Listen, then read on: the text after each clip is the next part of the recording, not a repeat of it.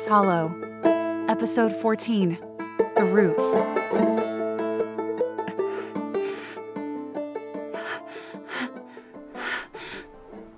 I blink my eyelids apart.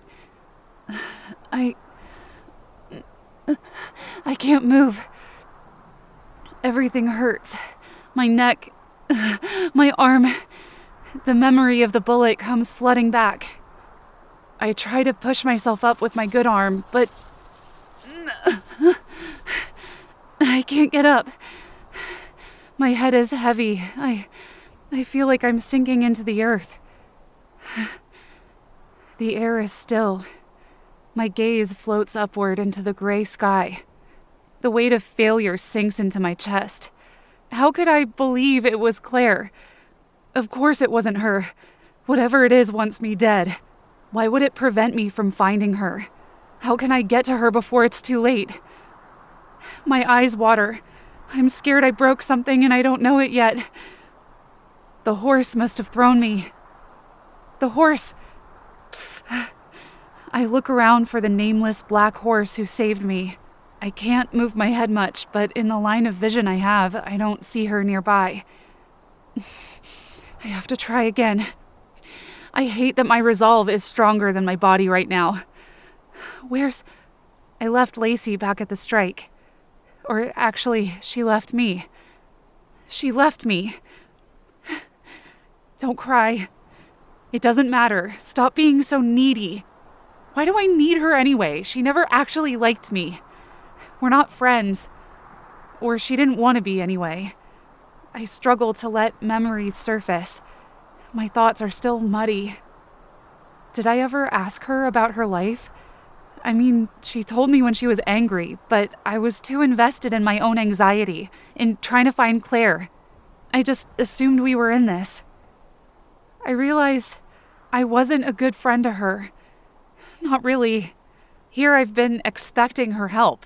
Maybe it's because I'm not used to receiving it, and I was just really hoping for it this time.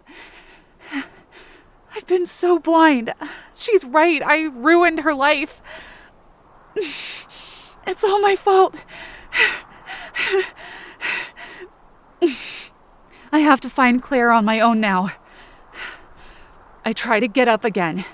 My shoulder lifts, but my head feels stuck. Come on. I have to do this myself. Pain shoots down my side. I grip the ground under me with my good hand. My fingers close around a tree root. The branches bow over me, heavy with kudzu. Raindrops lightly scatter against my skin. If I can get up myself, I can slowly move my body. If I can move my body, I can reach Claire. To do that, I need the book. Get up. I can't move my head. I slowly lift my hand above. Did I hit a rock? I feel my hair. It's tangled and still wet. Then something hard. I try to move again, but I'm stuck. My left arm is pinned to the dirt. Frantically feeling my head again, I feel rigid tendrils from the base of my skull boring into the wet soil. The roots are holding me down. Don't panic. How long have I been here? I can't. I'm trapped here. What do I do? I try to pull away from the ground again, but it's no use. I call for help. I can't clear my throat right. My voice... I feel my neck where Claire's fingers dug into me. It burns. I don't have a voice. I hear a rustling. The leaves surrounding me begin to shift. I hear the grass rip as something grows across it. Something brushes my foot. Then my left arm. I go to pull my arm away but can't. I want to scream. From the corner of my eye, I see kudzu reaching across the soil and moss, quickly growing toward me. I try to slow my breathing. Using my good arm, I grip one of the vines to rip it out of place, but I'm not strong enough. I feel it reaching through my hair and crossing over my legs. It covers my face, blocking the raindrops. I reach beside me to feel for the rowan branch. Maybe I can block it. The vines are swallowing me. I can't find it with my hand. I feel the moss. The vines wrap my arm. Before they hold tight, I clutch the moss and rip it from the soil. I clutch it against my chest. If I can't control my fear, the darkness will find me, and I won't be able to escape this time. But if I can ask it, use it like the midwife taught me. First, I have to calm myself. Think of the plant spirits. I have to think clearly to name them. Focus. Angelica. Mint. Oak. Fuck, I don't know. Rowan. Onion. The vines have stopped growing and pulling on me. I wish I could speak. Angelica. Mint. Oak. Rowan. Onion. I feel the moss vibrate in my hand. I can't tell what it's doing, but the humming is faded. I don't think I'm calling it near me. I wish I could speak it aloud like the midwife did, to name things. If I could say it out loud, maybe I could be more powerful. I grip the moss tightly. Help me, I ask. This won't work. I can't just think it harder. I have to do something. Collect the knowledge of the plant spirits in this book. You can call on them when you need them. You'll learn how to ask. I may not have the book, but I need to call on them now. The kudzu feels suffocating. Breathe. I can still breathe. I relax into the ground. I pull the moss up to my throat. Tell me what to do. The moss feels brighter somehow and soft. I think of each plant spirit one at a time. Angelica for protection and balance. Mint for death and rebirth. Oak, I don't know, strength. The rowan and onion, I'm not sure yet, but I feel gratitude in my heart for their help. I wouldn't be alive without them. The moss glows. I see the reflection of light against the leaves. Please, help release me. Help me find the plant spirits again. I turn my focus below me, trying to feel the roots, and where they go. I feel the quiver of growing roots and bulbs pushing down. I feel the vibration of small insects moving. I feel the whisper of short grass above the soil. Suddenly, I feel at peace, like I belong here. The roots under my head slowly grow from my scalp.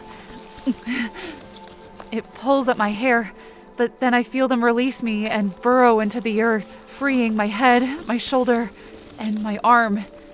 The roots start to feel like a part of my flesh.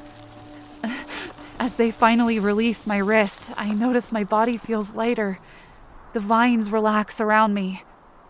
The roots weren't coming up from the ground to hold me. I grew them.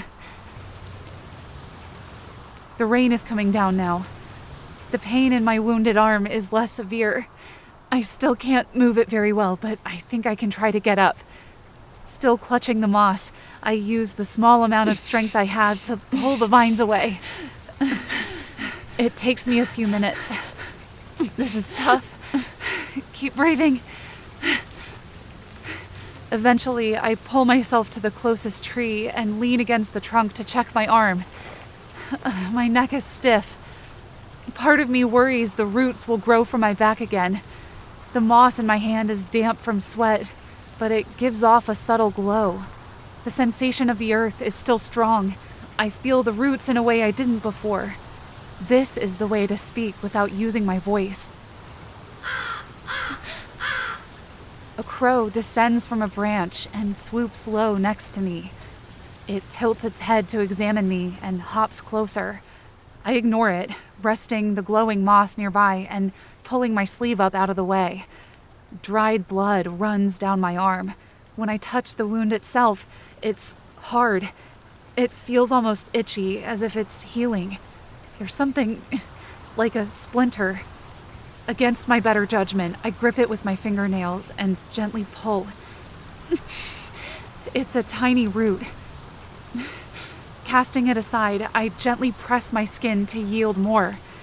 Something shiny emerges, a bright red rowan berry. Then another. The crow approaches. I'm too tired to shoo it away. I let it step to my arm, and then, with its beak, it finds more rowan berries. It's still painful, but there's no bullet. Once it's collected a few, it takes some in its beak and flies away. I can't believe it. The wound bleeds a little again, but it's empty now. Weakly, I collect the moss in my fingers. Its glow is faint, but hopefully enough.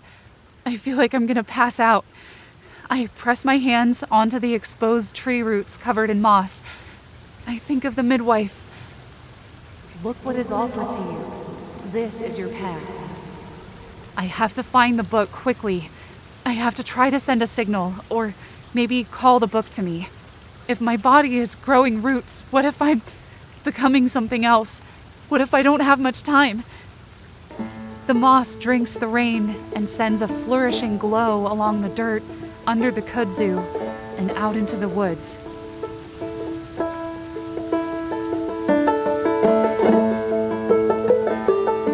Moss Hollow is written and performed by Melinda Beck. Original music by Kendall Winter. Mountain Foley by Melody Parrish. Thanks for listening, and I'll see you next week.